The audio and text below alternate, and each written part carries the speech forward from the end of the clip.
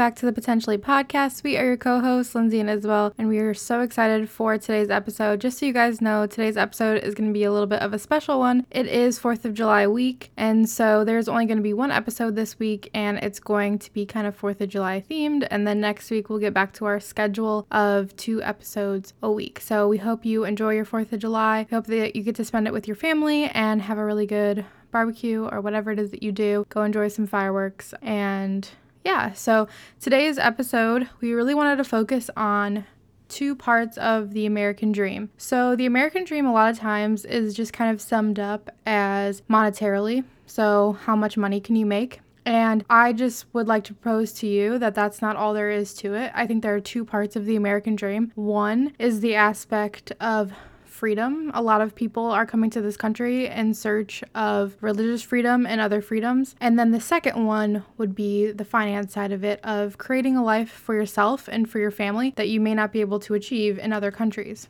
Yeah, I think a lot of people forget about the side of people just coming here to better their life, not even financially. In a lot of countries, you don't have the freedoms we have here to say what you want, do what you want, and it can be a really great opportunity for people.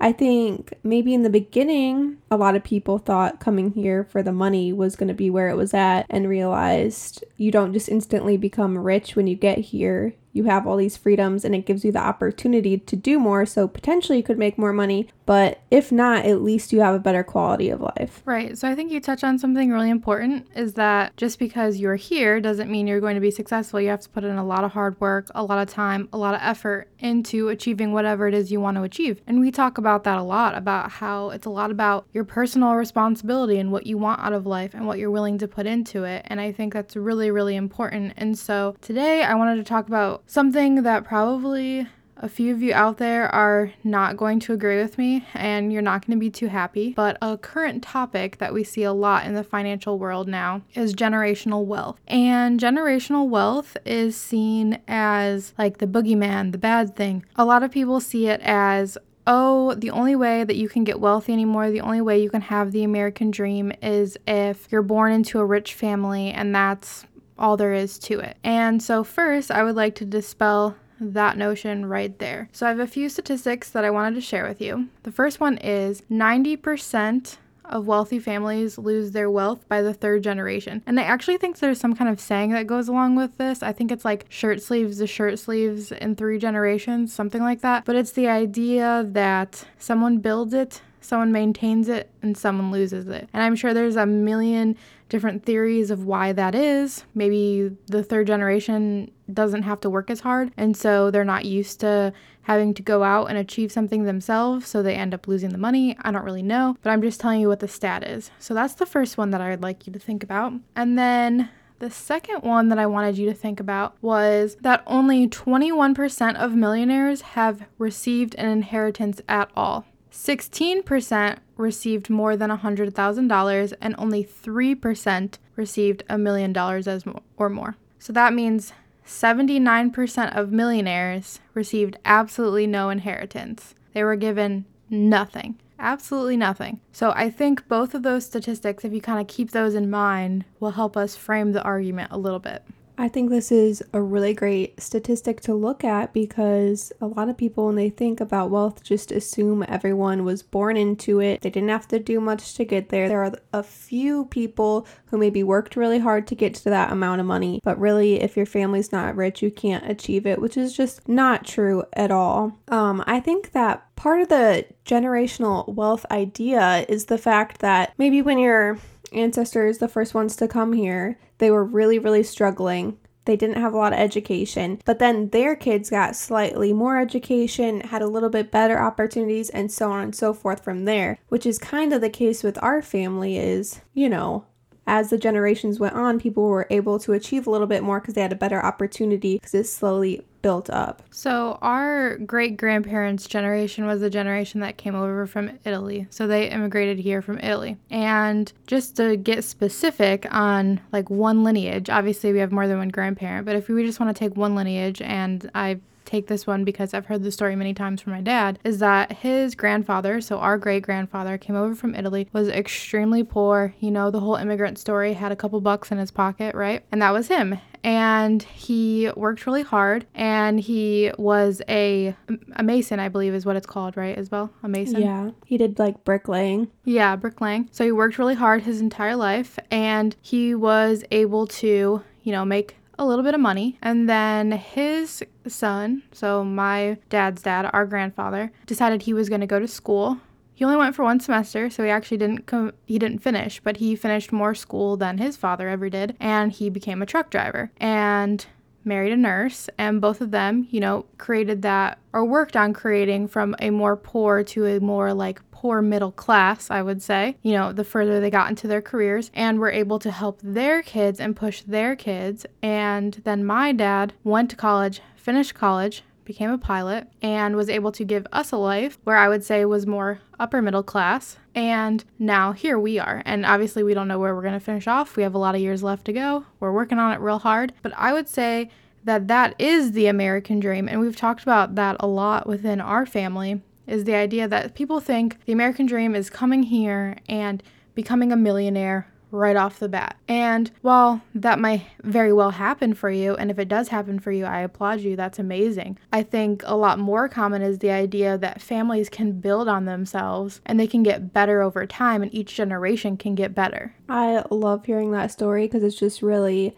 reminds you the reason that your family came over here, what they were trying to provide for you. And, we got that. Me and my sisters are able to go to school, maybe with some debt or something, but we're able to go to school, do whatever we want to do in life, and at least attempt to have that financial side of the American dream, which, is great if it happens. And if not, we have a really great life here, and our ancestors provided that for us by coming here and risking it all to find these freedoms for us. So I think it's great to remember that even if you don't achieve all the financial goals you want and become a millionaire, you still have something great here, and you should try to appreciate that. And I think a lot of people kind of, when they're looking at the negative aspects of this, they say, well, it's not fair. It's not fair that, let's take an extreme. Let's take like the daughter or son, I don't even know, the kids of Jeff Bezos. I'm pretty sure Jeff Bezos has kids, the creator of Amazon. So he worked really hard. He created this company. It's become huge. He's a billionaire. He's found more success than most people ever will. And, his kids didn't do that, right?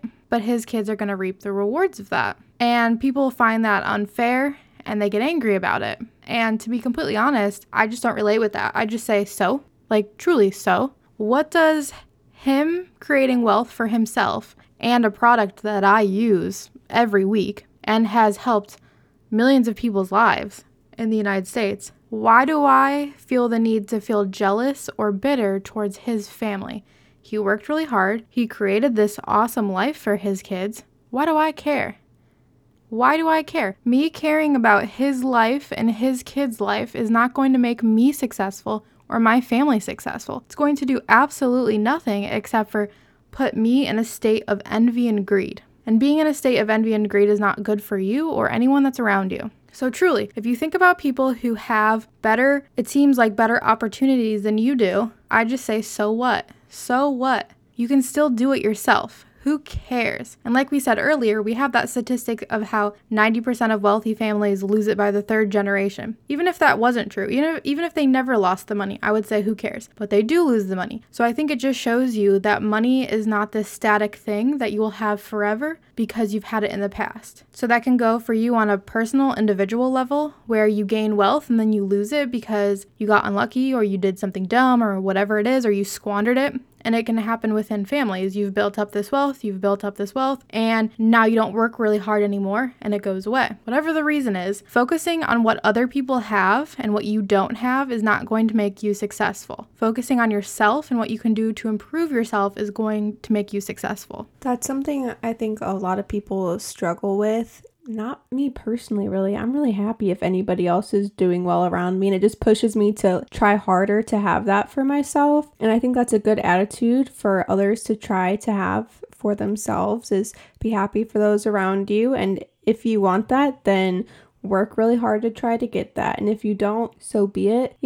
Not everything is fair in life. Someone's going to have more money than you always. You're never going to be the richest person. But if you're working really hard, achieving the goals you want to achieve, then that's all you can really ask for. Yeah, I completely agree with that. And it's not something I struggle with either. I really don't get resentful for other people who are wealthy because it's not a finite pie. Just because they're wealthy doesn't mean I can't be. That's not how I look at it at all. I would really encourage any of our listeners out there to, if you do feel that way, if you do feel yourself feeling envious and greedy towards others who have things that you don't have, I would really turn that in on yourself and self-examine that and see, why does that make you so angry? Is it a feeling of unfair? Is it a feeling of you feel excluded, or whatever it might be? And I would just really question how that other person is really affecting your life. They don't know you. They don't know anything about your life. That feeling that you're keeping on the inside, where you are constantly looking at others and wanting what others have and saying, woe is me, I can't do this, I'll never be able to do this. They're never going to feel that anyways. If you're just hurting yourself with that feeling. And I promise you that if you have the mindset that you can't do it because other people have had